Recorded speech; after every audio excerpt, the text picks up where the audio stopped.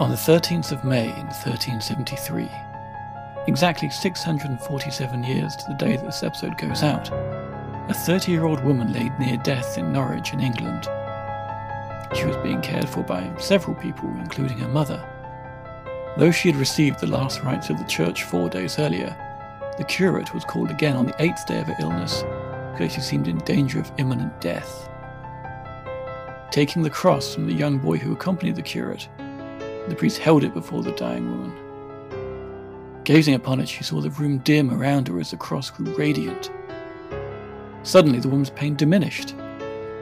Through the rest of that day and again that night, she experienced a series of revelations that she recounts in the earliest existing English text known to be written by a woman, called A Book of Showings to the Anchoress Julian of Norwich. A revised version, called Julian of Norwich's Revelations of Love, is a landmark in the history of theology and history. It was written in the vernacular, the language of everyday speech, as Julian was not of the educated aristocracy. It demonstrates the development of the English language, and, as a document of its time, it bears witness to the vitality of English spirituality in the century before the Reformation. Also, as a work of a woman, it draws attention to the active participation of women in medieval times. Writing in an era of plagues and persecution, Julian of Norwich grapples with the problem of evil and with the challenge it presents to those who seek to believe in love as a force for change in society. Her apparent struggle to reconcile her inner questionings with the teachings she has received in visions of heaven and hell, but also in the teachings of the Church, may perhaps be as significant as any conclusion she reaches.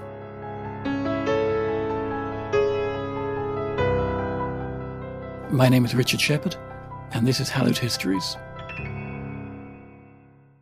Julian of Norwich, this young woman from Norwich, was a contemporary of great English authors like Geoffrey Chaucer and William Langland, and of the theologian John Wycliffe. This was an exciting time to be a writer like them, as there were plenty of things going on to draw inspiration from. The turmoils facing the 14th century included such exciting things as the Babylonian captivity of the Church of 1309 to 1337, the Great Schism of the Papacy, 1378 to 1417, the 100 Years' War, which lasted slightly over 100 years at 1337 to 1453, and of course, the Black Death, 1347 to 1352, as well as the Peasants' Revolt in England in 1381. This was a great time for religious mystics who saw in these tumultuous events portents of the end times, as predicted in the Book of Revelations. English mystics such as Walter Hilton, Richard Rolle, Marjorie Kemp, and the unknown author of the mystical prose work The Cloud of Unknowing all found themselves pondering if the end was indeed nigh. Julian of Norwich, though, was different. For a start, as we have said, Julian presented a vision in the English the people would have spoken. She spoke to the people in their own language. Secondly, she was a little more hopeful than her contemporaries. After her brush with death in 1373, she had a vision in which Jesus appeared to her and assured her that everything will be well. Unsurprisingly, people rather liked this message, and she gathered followers devoutly seeking not only refuge from strife, but also answers from above. Julian put these followers on a scheme of solitary contemplation, meditation, and prayer. Like a very early adopter of mindfulness, Julian stressed these things above all else if people were to find love for themselves, and above all, compassion and love for the world.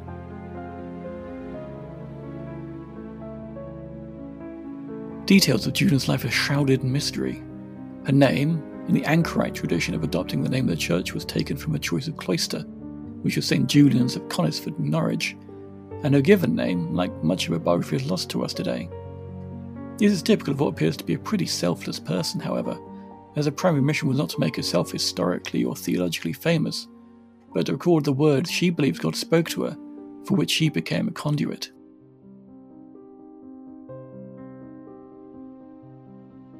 Even given this purposeful anonymity, however, much can be conjectured when her work is closely analysed.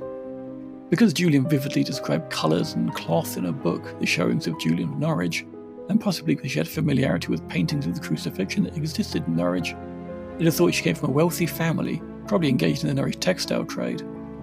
This is not hard to believe given that the textile industry was one of the common businesses in Norwich at the time.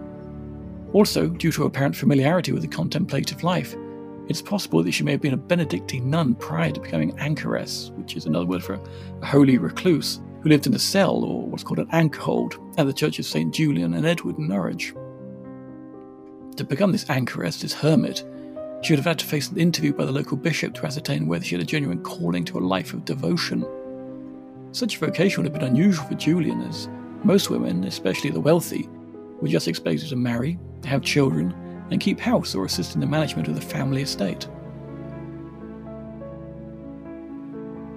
Julian's church, located on the main road in what was then England's second largest city, would have been in close proximity to the bell in the Cathedral of Norwich, which would have helped regulate a devotion of prayer.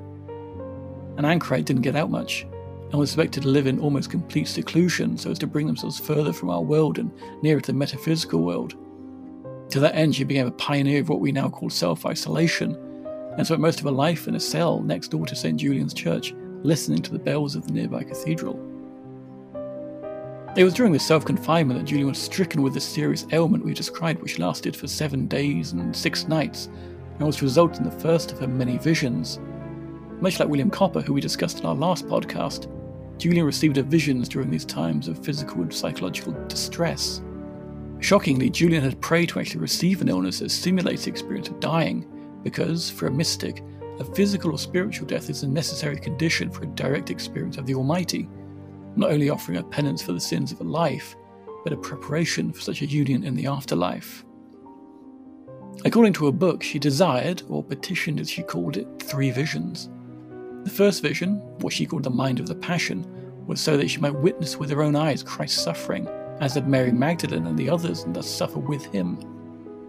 Through this shared suffering, she hoped that she might have more knowledge of the bodily pains of crucifixion, and some understanding of the love that those who had witnessed it felt for the victim. The second petition, to the vision that she wanted, was termed a bodily sickness seemingly unto death. Julian desired that so she could receive the last rites of the Holy Church. She desired to have pain and suffering, both bodily and spiritually, and assault from devils, so that by receiving the last rites of the Church, which is properly called extreme unction, she would be closer to God. Her third petition for a vision, as she called them, was to receive 3 wounds. Julian related to the story of St. Cecilia, who died after receiving 3 wounds in her neck from a sword. Likewise, Julian asked God to grant her 3 wounds to symbolize the suffering and compassion of the victim. This latter petition remained in Julian's mind throughout her entire life, even as her former requests did not. At one point during the suffering, Julian's mother closed Julian's eyes, thinking her daughter had died, without receiving the visions she had petitioned for. However, on May 13, 1373, she recovered and then received not only the visions she had petitioned for, but 13 more as well. These visions, or showings of love in the local vernacular, she believed to be of a divine origin. She had received them as she meditated on the crucifix a local curate had brought to her while in recovery. The crucifix appeared to come to life in a reenactment of Christ's crucifixion. This led to visions not only of the crucifixion, but of angels and demons, wounds and sufferings, battles and calamities, and eventually God and the devil themselves. Julian recorded the visions and messages that God gave to her to pass on to the others, feeling compelled to share these showings with other people, even though she was a woman, and the chances of anyone listening would be slight. Julia prepared in the first-person vernacular a short description, usually referred to by scholars as a short text, soon after the visions. Julian then pondered these visions for about 20 years, and around 1393 she read an expanded version of her visions called the Long Text, which is roughly 6 times the length of the short text, which is highly regarded for its poetic, spiritual, devotional, and theological elements, and makes her the first recognised English female author. Julian's contemporary reputation as a holy woman attracted the attention of Margery Kempe, who we'll look upon in another podcast. Kempe had sought out Julian in 1413 for advice about the uncontrollable weeping that Kempe had experienced. According to Kempe, their visit together lasted many days, and Julian assured Kempe that the tears were a gift from God and not the devil. Julian of Norwich lived as a sort of oracle in the city, and was seen by some as a direct connection to God himself. We don't know exactly when she eventually did die, but a request by a local man in 1416 to Julian, her servant, indicated that she was alive at that date, and still an anchoress. Her ideas, theology, and spirituality survive in a handful of manuscripts on which several editions and translations are based. The general nature of Julian's work, combined with the paucity of factual information we have, has led to different and often conflicting conjectures regarding her life, as well as widely divergent readings of her work. Further, her book had drawn greater attention to the position of women in late medieval England.